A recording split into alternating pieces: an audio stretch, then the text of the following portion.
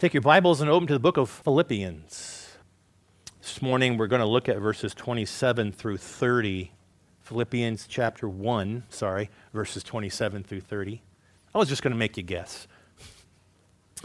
Now, previous to these verses, in verses 19 through 26, Paul's main focus seemed to be on what he wrote in verse 21, which says, "For me, to live is Christ, but to die is gain."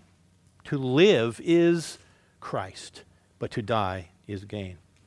Now, to fully understand what he meant by that statement, we need to go back to, as always, the context. When Paul wrote this letter, he wasn't sure what was going to happen to him. In other words, Paul really did not know whether he was going to live or whether he was going to die. As you know, Paul was currently, or when he was writing this letter, he was being held in Rome. He was being held in a rented house, and he was chained to a Roman soldier. Why was that? Because Paul was a faithful man. Paul was faithfully preaching the good news of Jesus Christ. Ultimately, of course, the Jews wanted to kill him for that. But Paul, as a Roman citizen, what did he do? He appealed to Caesar. Okay, he appealed to Caesar. And that's why he is there now. And so as he waits for his appeal to be heard, he writes this letter. He wrote some other ones. They're called the prison epistles. But he writes this letter, and he says this, and this is basically me paraphrasing, but he says, look, at whatever happens to me, if I am released so I can continue to preach to the lost, or if I'm literally executed by Rome, either way, Paul says, I will be delivered. He's literally saying, I can't lose. If I live or I die, I can't lose. Listen to how he explains himself. Verse 22. So this is one side of the aisle, okay? Verse 22. He says, if I am to go on living in the body, this will mean fruitful labor for me.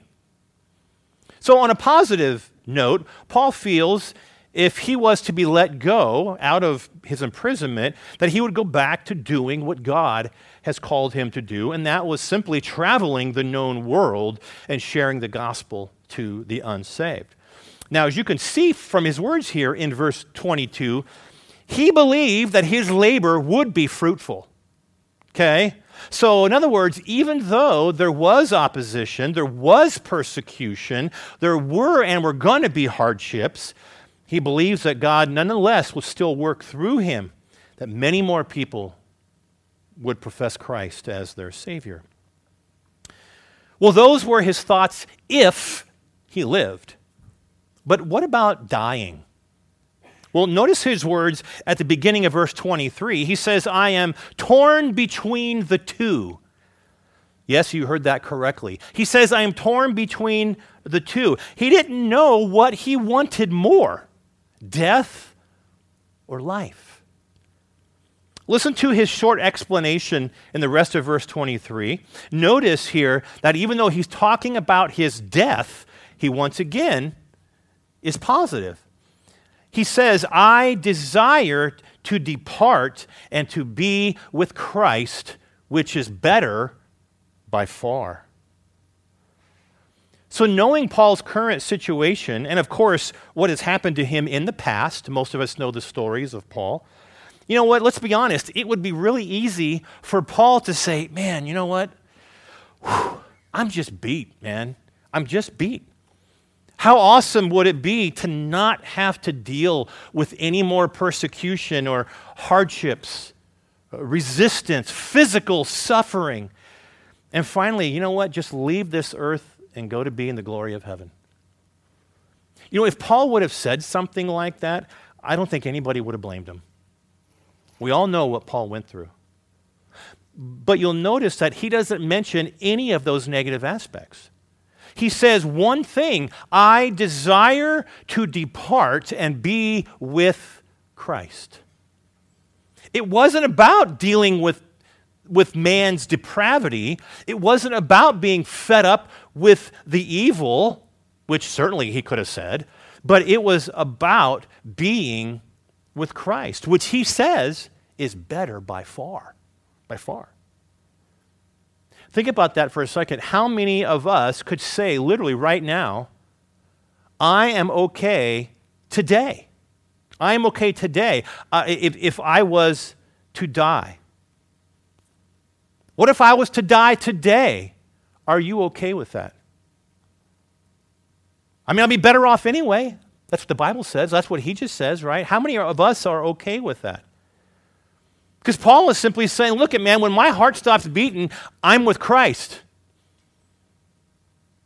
If that was you and me, are we okay with that today? Paul has the greatest mindset, I believe. I mean, as you guys know, Paul could not be more content.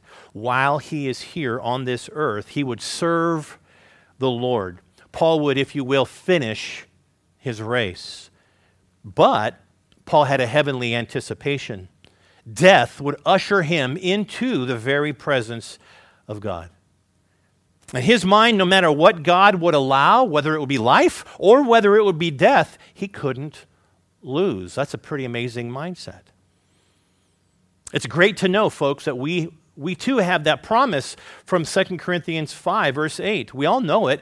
It says, to be absent from this body is to be present with the Lord. What an encouragement, but yet at the very same time, it's a challenge to you and to me. Do you look at your time on this earth as a time to serve the Lord by serving others? That's what Paul was doing, right? Paul wasn't saying, man, I just want to retire now. I need the next 5 years to tour the country, right? I want to go on some cruises and I want to do all these different things. That wasn't his mindset. Paul was going to be sharing the gospel. He was going to continue to do what he did. He was serving God by serving others. That's what he did. Do we look at our time on earth as the same way? On the flip side, do we desire to be with the Lord more than remaining on this earth? I mean, Paul says it's better by far. Well, as we move forward now and we go into verses 27 through 30, we're going to see, number one, Paul's optimism, meaning his conviction the Lord will keep him here and he will continue in his ministry. And number two, how he exhorts the church to be steadfast, to be united in truth, to be unafraid of the opposition, knowing that it is a privilege to be counted worthy to suffer for Christ. Read with me as I begin in verse 27. Paul says, whatever happens, what that means, whatever happens to me, I would like for you to conduct yourselves in a manner that is worthy of the gospel of Christ. And then whether I come and see you or only hear about you in my absence, I will know that you stand firm in one spirit, contending as one man for the faith of the gospel, without being frightened in any way by those who oppose you. This is a sign to them that they will be destroyed, but that you will be saved, and that by God. For it has been granted to you on behalf of Christ not only to believe on him, but also to suffer for him, since you are going through the same struggles you saw that I had, and you now hear that I still have. Stop right there. So dropping back as we begin here in verse 27, for those of you who have the NIV, it says, whatever happens. First words are whatever happens. Now, those words are not in the original Greek, but they are implied in the text based upon what he is saying. Notice in verse 27, he simply says, whether I come and see you, right? I'll physically come and see you, or I only hear about you in my absence. Okay? I'm just telling you this so you understand. For those of you who have ESV or NAS, you're going, I don't see that. Where the heck is that? He's simply saying whatever happens between those two things. That's all he's trying to say. So it's implied. It's just you won't see it in some of your translations. So whatever takes place is what he's trying to get across. Now, back in verse 27, The main point that Paul is trying to get across is whether I am with you in person or, for that matter, I'm in another country, right?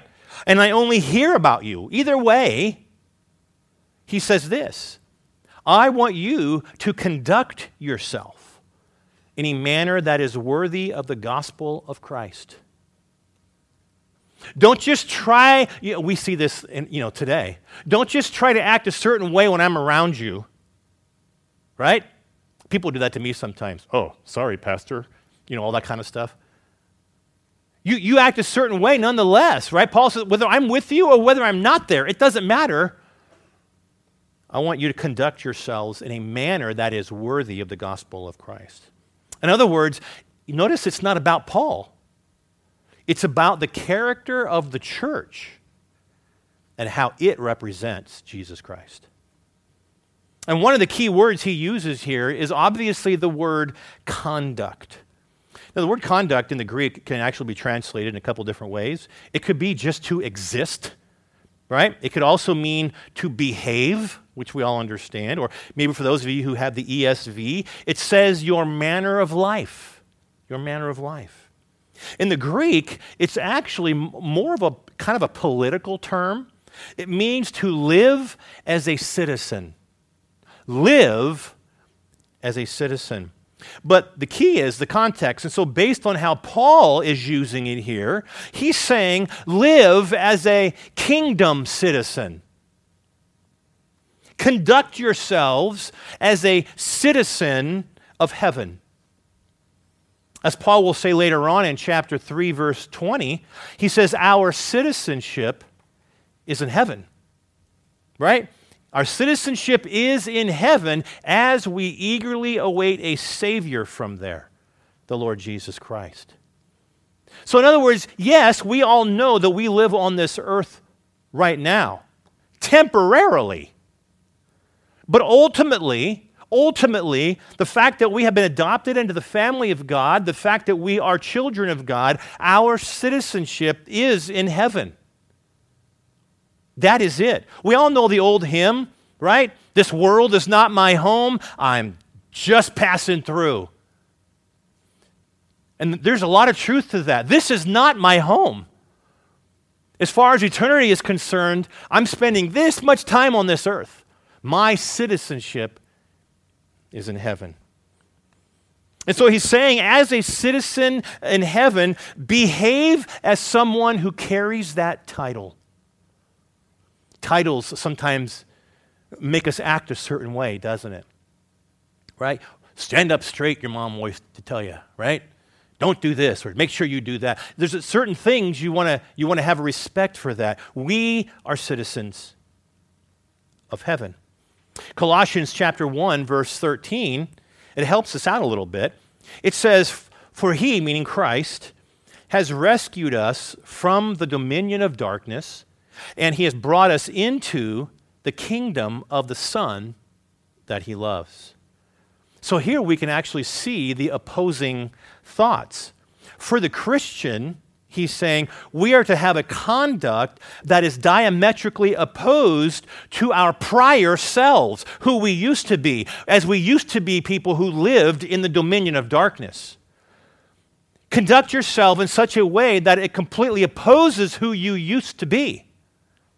Okay? Listen, folks, if we act like, if we talk like, if we even dress like, or if we appear to be just like the person we used to live before we knew Christ, we have a problem. I hope we understand that. What you say, what you talk, how you act, it could be how you dress. There's a lot of things. If we do that to be just like the world, we have a problem. We don't like to admit that, but that is reality. We are to be separate from this world. We are to be in this world. We don't have a choice, but we're not to be what? Of this world. We don't do things just because the world does it. We don't use certain language just because the world uses that certain language. I hope not. We shouldn't do anything just because the world does it. In Ephesians chapter 4, verse 1, Paul said, as a prisoner for the Lord, I then urge you to live a life that is worthy of the calling that you have received. I urge you to live a life that is worthy of the calling that you have received. Back here in verse 27, Paul is going to use the very same word he used there in Ephesians, and that is the word worthy. Did you see that? Paul says, whatever happens, conduct yourselves in a manner that is worthy of the gospel of Christ. The question, of course, for most of us, what does Paul mean by the word worthy? Well, generally speaking, it's a pretty subjective term, right? And I can ask 100 different people, and they can give me 100 different definitions. But here in Scripture, it comes from the root word worthy, comes from the word axios, okay? And it simply means of equal weight, of equal weight. Or if you want to say, it means to balance the scales, right? You think of equal weight and balancing the scales, we're right here, right? It's the same thing. Okay? In other words, one side must correspond to the other. Okay?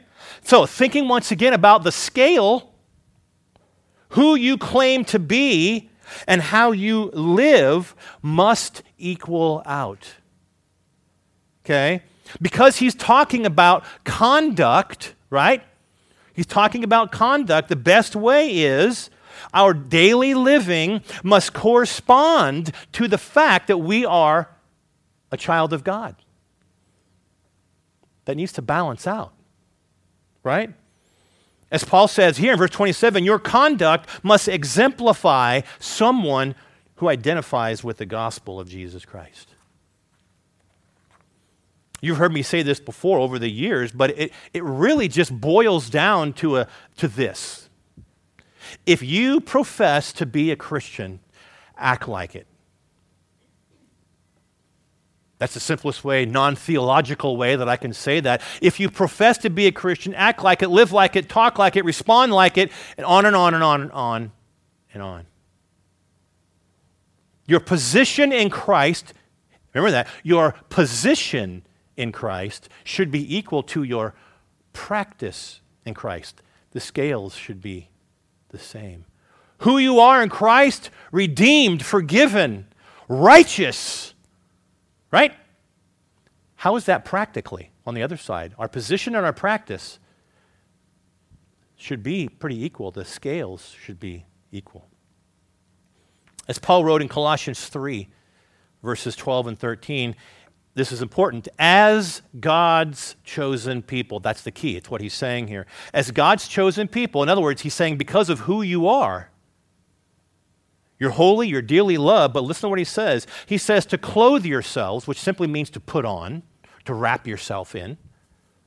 Clothe yourselves with compassion and kindness and humility and gentleness and patience. Bear with each other. Forgive whatever grievances you may have against one another. Forgive as the Lord forgave you. He's saying, however way you want to look at this, live like that, act like that, treat others like that, because you are one of God's chosen people. Or flip it around, fine, you're a chosen person of God. This is how I expect you to live, to honor that. Right? You're a new creation. He makes it a little easier for you. Gave us his Spirit, gave us his word. Live this way. MacArthur puts it this way. He says the church's greatest testimony before the world is spiritual integrity. When Christians live below the standards of biblical morality and reverence for their Lord, they compromise the full biblical truth concerning the character, the plan, and the will of God. By doing so, they seriously weaken the credibility of the gospel and lessen their impact in the world. Absolutely true. We are the ones on this earth who now represent Christ. We are left here on this earth. We represent Christ, right? And that being said, what do people see in us? Do people see something different in us so they're going, yeah, you know what, I can see that change in your life. I can see that Christ made a difference. I can see that he transformed you. That's something that I know I need. I need to be forgiven. And I realize that you're just not some religion. Do they see that? Or on the flip side, do they say, I tell you what, when I see your redeemed life, maybe I'll put my trust in your so-called Redeemer. Because right now, your Redeemer didn't do a very good job if I'm looking at you. Oh yeah, those are tough words, huh? When I see your redeemed life, then I'll put my trust in your Redeemer. But those are tough words, but let's be honest. As a non-believer, can you blame people for thinking that? The answer is no, absolutely not. They don't know Christ. That's what they see. What's so special about you? You don't seem to be any different or much different than me. It's very important we think about that. So, in a broad sense, this is Paul's desire for every single Christian out there. Doesn't matter. At all times, no matter the situation. In other words, there should never be a time for any Christian who should not strive for this standard. Okay? Yet here in our text this morning, Paul ties it to four things. Look first at the second half of verse 27. He says, whether I come and I see you or I only hear about you in my absence, I will know that you stand firm in one spirit. And so Paul says, look I'm either going to see it myself, right? I'll see it with my own eyes, or I'm going to hear about it from other people, right? But he will know that these believers, meaning the church in Philippi, were conducting themselves in a manner that is worthy of the gospel. If, number one, they are standing firm in one spirit. Now, being in one spirit is to say that they're unified. There's unity in thought, there's unity in action. And I may say unity in conviction. You may think of the believers in Acts chapter 4, verse 32. You might remember that text where all the believers there were helping it's like one big community. They were helping each other out. They were selling their property, does somebody have a need? We'll meet it, right? Somebody have a prayer request? Let's do what we can. If somebody needs money, we'll fund it. They were all together. They were completely and totally unified. He says in that text, they were of one heart and of one soul. The church. Here in verse 27, he says they should be, standing firm, he says. Standing firm in one spirit. Standing firm means to hold your ground, regardless of the cost. Hold your ground, regardless of the cost. And please know, folks, that standing firm can be addressed in a positive light or a negative light. Okay? Simply meaning that you may stand firm for the Lord, right? Or you can also stand firm against the devil. In this context, if you're conducting yourself in a manner that is worthy of the gospel of Christ, it would be both. Standing for the truth, but you're also standing against falsehood. You're standing for righteousness, but you're also standing against sinfulness. See what I'm getting? Not just Paul, folks, but the Lord himself, I'll guarantee you, longs to see this in the church. Longs to see it in the church. Second thing we see here in verse 27 as evidence of someone who is conducting themselves in a manner worthy of the gospel is they will be, as he says, contending as one man for the faith of the gospel. So once again, you'll notice here that we see a unity, don't we? We see a harmony. We see a oneness with believers. A positive relationship as one person within the church. There's a positive relationship with everybody as if one person. We see this in the words. It says contending as one man. All of you, he says, I want you to contend as one man. Well, that's harmonizing, isn't it? That's unified. By the way, that's actually one word in the Greek, and it means to contend together. To contend together. A harmonious relationship within the church. And listen, folks, that relationship is strong due to the word that Paul uses here. He uses the word to contend. That word contend means to strive. It means to fight for. Okay? That's a strong adjective. You're fighting for this. You're striving hard. It's a mindset of team athletics. We all know team athletics. When you have certain players, pick one, pick basketball. When you have a certain players on a team who are only focused on themselves, well, man, I need to score 20 points and I can win the scoring record. Or if I can get 2 more blocks, man, I get the blocking, whatever. I get the reward or whatever it may be. But when that happens on a team, the team fails because people are focused on themselves. But success is found when a team can work together and they achieve the common objective. Hence the words, fight together. And here in verse 27, he says what they're fighting for, and that is the faith of the gospel. The faith of the gospel. Notice that this is not a subjective faith. It is the faith. That's the definite article, the. It is the Christian faith. Okay? As Homer Kent has stated, in all of Paul's labors, Paul himself has guarded and thus preserved intact the gospel message that has been entrusted to him. Folks, the Apostle Paul never changed it. He never adjusted it to fit the times. It was never compromised because of certain people or certain attitudes or certain cultures. The gospel is the gospel. Matter of fact, if you want to know what Paul thinks about it, go back to Galatians chapter 1, verse 9. Anybody who preaches any other gospel than the one that I preach, let them be what? Anathema. Eternally condemned. Yeah, those are some harsh words.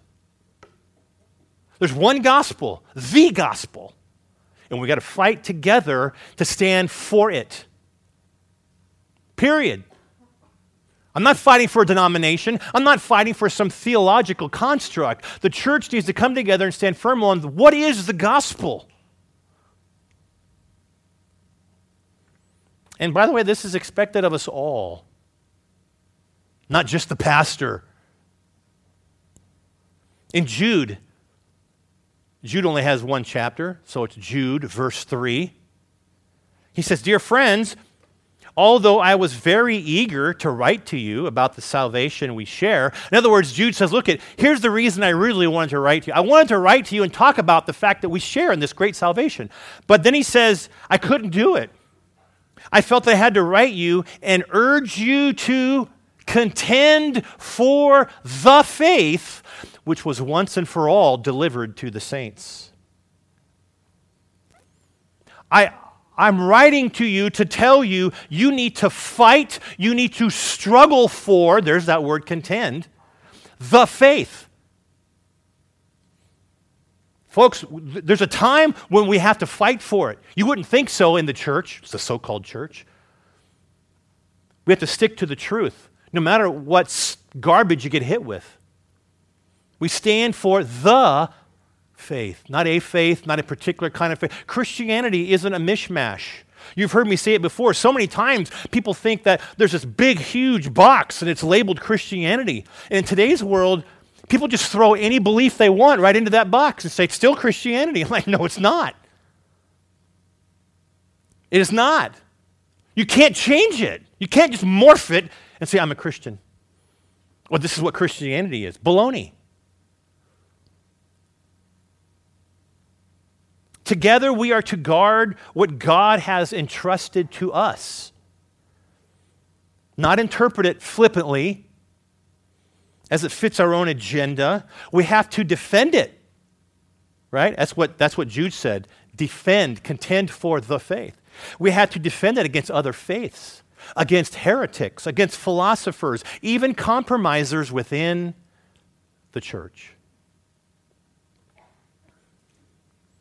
Thirdly, Paul says he will know those who conduct themselves in a manner worthy of the gospel Look at the very beginning of verse 28. He says, they won't be frightened in any way by those who oppose you. They won't be frightened in any way by those who oppose you. Paul wants the church to live courageously for Christ in the midst of opposition, in the midst of persecution. Okay? This is, by the way, what he told Timothy. We all see that part, and I think it's 1 Timothy 1, I think. I could be wrong, but nonetheless. He talks about timidity, right? God did not call us to be timid. Well, Timothy was timid simply because of the persecution that was going on. Nero was in charge. I think it was around 66 AD. Nero is in charge. He's persecuting the daylights out of Christians. Some of them he's roasting over an open fire. So yeah, Timothy's become a little bit timid as to going out and sharing the gospel, right? A little bit fearful. And what did Paul say? Stop it.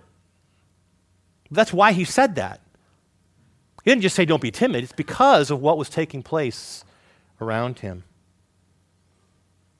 So whether it's the first century when this was written, or whether it's today in the 21st century, there were, there are, and there are going to be people who will oppose you and me. Catch that? There were, there are, and there are going to be people who oppose you and me, who oppose the faith, who oppose what we stand for. And what we stand for is not a political worldview. Most of us here probably agree on our politics, but we never are going to go out and stand for a political worldview. We stand for a biblical worldview. That's what we stand on. Paul experienced this personally when he was in Philippi. You can read about that later in Acts chapter 16. But as far as our text is concerned, this does not tell us anyone specifically. It doesn't tell us about any group specifically that we're going to have to be dealing with. And therefore, I feel that Paul left it open purposely because in reality, it really doesn't matter what group it is. Whoever the opposition is, it might be the government. It might be your own family. Some of you probably already experienced that. But the need for unity, the need for courage amongst believers is crucial. He then says still in verse 28, by standing up to the opposition, by not being frightened, he says, this will be a sign to them that they will be destroyed, but that you will be saved, and that by God. The fact that Christians, or if you will, the church, was being attacked because of the gospel, because of the faith they stood on and that you and I stand on, doctrinally, morally, was proof that the opponents were and are headed for destruction. The opposition of the church, folks, are the enemies of God. Do you understand that? I don't care what their label is. I don't care what they look like. I don't care what their belief system is. The opposition of the church are the enemies of God. Ultimately, their attacks are going to be futile because the church will prevail. Hell will not prevail. We know that, right? Both of these signs are from God. The first will mark out his enemies, the second to mark out his children. You can make it simple and using biblical words, the sheep and the goats. But some are actually not just non-believers, they're the enemies. They're coming after believers. They're against what we stand for. They are the opposition. They're causing persecution and suffering for believers. And this is why we go into the last part here, Paul's fourth part of the conduct worthy of the gospel of Christ, and that's in verses 29 and 30. He says, for it has been granted to you on behalf of Christ not only to believe on him, but also to suffer for him, since you are going through the same struggle you saw that I had, and now you hear that I still have. Folks, when the church stands firm in one spirit, when they contend, fight for, struggle for, as one man for the faith of the gospel, and then stands up to the opposition without being frightened, guess what? There's bound to be persecution. There's bound to be suffering. People will undergo evil. They will undergo affliction. It's happening already, obviously, not just in the United States, but tremendously overseas. Now, what's interesting here, folks, this is interesting, listen to this, is how Paul phrases this, okay? In verse 29, he says this. He says, not only belief in him, right? You saw that, right? Not only belief in him, but also suffering for him, listen, is granted to us. Did you see that? Belief in him and suffering for him, he says, is granted to us. You know what that word granted mean? Or you know what that word granted is? You know the word charis. What does that mean? Grace or gift. We all know that word, hopefully. It means grace or gift. And so he's saying that not only is belief, or if you will, faith, a gift of God, but listen, so is suffering, he says. So is affliction. It's granted to us, he says. It's gifted to us. Graced to us. Belief in suffering. Paul wants this church to know that for the faithful, suffering, or whatever form, was not an accident. It wasn't divine punishment, but it was actually a sign of God's favor. Because, for many of them, they consider it an honor to suffer for Christ's sake. Let me read two passages from 1 Peter. 1 Peter 4, verses 12 and 13. Peter says, do not be surprised at the painful trial that you are suffering, as though something were strange or something strange was happened to you. Like, what's going on? Why is this happening in my life? He says, but rejoice that you participate in the sufferings of Christ, so that you may be overjoyed when his glory is revealed. Those aren't easy words to read, are they? That didn't just apply to the first century people, folks. He says, rejoice that you participate in the sufferings of Christ. 1 Peter 1, verses 6 and 7. In this you greatly rejoice, though now, for a little while, you may have to suffer grief and all kinds of trials. These, meaning these trials, have come so that your faith, which is of greater worth than gold, which perishes, even though it's refined by fire, your faith, he says, may be proved genuine and may result in praise and glory and honor when Jesus Christ is revealed. Listen to Paul's thoughts right here in Philippians 3:10. Paul says, I want to know Christ and the power of his resurrection, and listen, and the fellowship of his sufferings, becoming like him in his death. Even if it costs me my life, he says, I want to be like Christ to the point of suffering, and even if it costs me my life.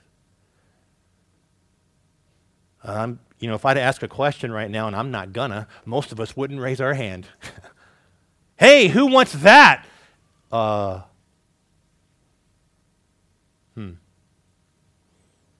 As you know, folks, Paul did not avoid it, did he? He did not. He accepted it with honor, knowing it connected him with Christ, and it also proved Paul's faithfulness. Listen, folks, if you catch grief from the world, if you are persecuted because of your biblical stance, you know what? You're probably on the right track. Matter of fact, Paul alludes to this in verse 30. He says, when you suffer for the Lord's sake, you're going through the same struggle that I had, he says, and I still have. Back in Acts 16, I mentioned it earlier. Remember, Paul and Silas were in actually Philippi, right? And they were doing what God had called them to do. They were sharing the gospel. The town didn't like it. So what they do, they stripped them, they beat them, they flogged them, they put them in stocks. I'm just sharing the gospel. I just have a concern for the eternal destiny of other people. Currently, Paul is incarcerated once again in Rome because he pleaded to Caesar. It's almost like Paul is saying, you know what? Since they don't like me, be prepared because they're probably not going to like you either. Remember what Jesus said? If they hated me, prepare yourself. They're going to hate you also. Folks, there are a lot of people who are dealing with grief right now as Christians in this world today. A lot. And we're sitting over here relaxed. But those people, just because they live in another country, they're no different than you and me. Right? There are brothers and sisters in Christ. Believe that. We'll spend eternity with them. But they're going through hell in many ways.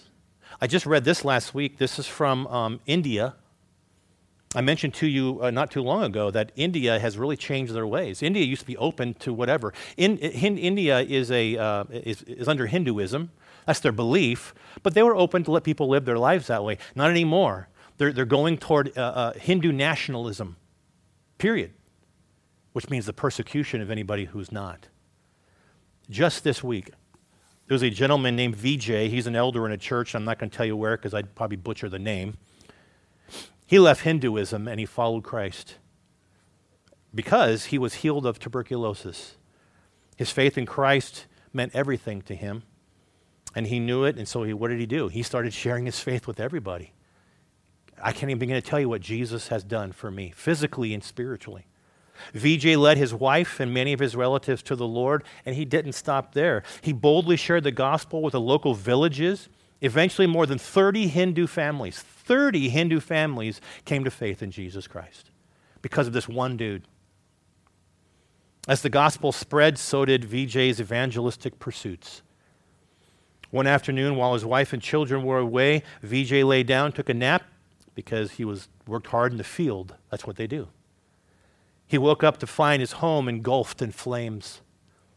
A group of Hindu extremists had set his house on fire, and they fled the scenes hoping to kill him and therefore silence the message that he was spreading. The fire destroyed his house and killed several of his buffalo, his goats, and his cows, which his family is dependent upon for their very livelihood. But he did survive. That's just one little incident this last week in India. There are pastors right now being held in Iran, imprisoned. There are people being held in China right now, imprisoned. There are people in forced labor camps in North Korea. I didn't want to tell you how brutal that's going to have to be with that Yahoo at the helm. People in Africa are being murdered senselessly. Just walking into your villages, lighting them on fire, and blasting everybody who runs out of their own house. You're dead. Why? Because I raised my hand and said, who's a Christian? Because I want to share the gospel with the guy in the next village to let him know that Jesus is real and he can forgive their sins too. Folks, there is horrid persecution all over the world today. Stuff that you and I would go, are you kidding me? Seriously? You know me, I've mentioned this many times to you, so this probably isn't new. But this is all over our world. But it's just beginning here in our own country. Christians are being persecuted in the media. Christians are being persecuted in the courts. What this group can get away with, Christians cannot. This group can burn down the entire city, ruin people's lives, destroy their life savings. This group over here, in case you saw this a couple of weeks ago, they were praying in front of an abortion clinic. God forbid. They were found guilty and now face up to 10 years in prison. Christians, they showed the picture. They were out singing hymns in front and praying for these young women, encouraging them, please don't go in to the abortion clinic. Somebody said, that's horrible, that's terrible, how dare they do that? They went to a court in the United States, were found guilty, and they may get 10 years in prison for caring about the unborn child and that mother. Did they beat him up, stop him, kidnap him? No, they prayed for him. Welcome to America. Folks, this is the steps that we're headed towards in our country. And if you pay attention, and I don't blame you if you don't, what's going on in our own country, you see the hatred of Christians. You can say whatever you want about certain other things, and you'll get in trouble. Not Christianity. You can blast it. They're all a bunch of wackos. They're all a bunch of religious fanatics. We need to get rid of them, do away with them. I'm tired of this message. I watched an interview the other day. You know who Vodi Bakum is? Many of you know who Vodi Bakum is. He's being interviewed. I think it was on, it's going to be on CNN or MSNBC. The second he began to share the gospel at the very end, hey, we don't want to hear that. That football player recently who gave the glory to God. I don't watch football, by the way, and I don't care about the Super Bowl. But this football player said, hey, I just first want to just thank the Lord God, the Lord Jesus Christ, blah, blah, blah, blah, blah. They ran the entire speech, but they cut off the first part. We don't want to hear about Jesus. Folks, this is the beginnings. This stuff happens all the time. Some of you I know don't pay attention. This is happening. It's coming to our world. Coming to a city near you. I encourage you to be prepared for that time. I encourage you to be, for all of us, to be as strong as they are overseas. Who we can't even hold a candle to the people overseas. Their faithfulness is amazing. It's not about, well, I got my Second Amendment right. I do, and I love it. But I'm not going to sit around my house shooting up people as they drive by. As a believer in Christ, we're going to have to deal with a lot of garbage. And so I encourage you to prepare yourself. Be strong in the Lord. Go back to things like this, because what we hear about in other countries, mark my word, I don't know when, it's going to happen in America. It's coming along. It's just coming along little by little. You've heard me, I say this all the time. We have these magazines. And listen, folks, that's a skinny little magazine. There's not much to that. I want everyone here today, I really would. I don't know how many I have. I want you to take one. Yes, I'm asking you. I can't make you. But I want you to take one. I want you to go home and read it. Read it throughout the week. I mean, once again, it's a skinny little magazine. This isn't a 400-page book. But it'll get you to realize what's going on in other countries. It might be talking about a certain person or a certain tribe or a certain pastor of what took place, what happened, what's going on. You don't have to give to Voice of the Martyrs if you don't want to. That's fine. They're not trying just to suck you dry. But I want you guys to read it. I do that as a pastor. It doesn't hurt me or change my life at all if nobody reads it. But I want you to, because I want people to grow. I want people to learn. That's why I'm here. I'm not here for the money. But I want you to learn. I want you to grasp that. I want you to understand. I want you to see what's going on in this world. Because some of you I know don't watch the news, don't pay attention to things. And like I said, I don't blame you because it's negative. It's constantly negative. So there's all these magazines. I would like every one of you guys to take one. Take it home. It's thin. But get a grasp of what's going on in this world and understand that's coming to a city near you. Let's pray. Father, we thank you, Lord, for your word. We thank you, God, that you have given us strength. But Lord, we need that strength not just now as we begin the dealings with this in our country, but Lord, in the future. We don't know when it's coming or when it's going to get worse. But God, we ask you that whenever that time is, that you would empower each and every person in this room, each and every Christian, to stand firm in Christ. Lord, nobody in this room wants to get shot, killed, raped, imprisoned. But Lord, may we say the words, yes, my trust is in Jesus and Christ alone. Lord, there are many believers, they're no different than us. They just simply live somewhere else around this world who are suffering tremendously. Some just flat out killed. Lord, I think of Leah Sharibu, who simply said, no, I'm not going to deny my faith. And she's been held by Boko Haram now for about 3 years, and she's been raped multiple times. And actually now has kids because of some of these men. Lord, there are some very faithful people there. Help us to be the same. We're so comfortable here in America, Lord. We need to be stronger in our faith, stronger in your word. Stand strong in the message of the gospel. Lord, may we do that because you saved us, you loved us, you sent Jesus to die for us. We owe our entire eternity to you. I ask all this in Jesus' name.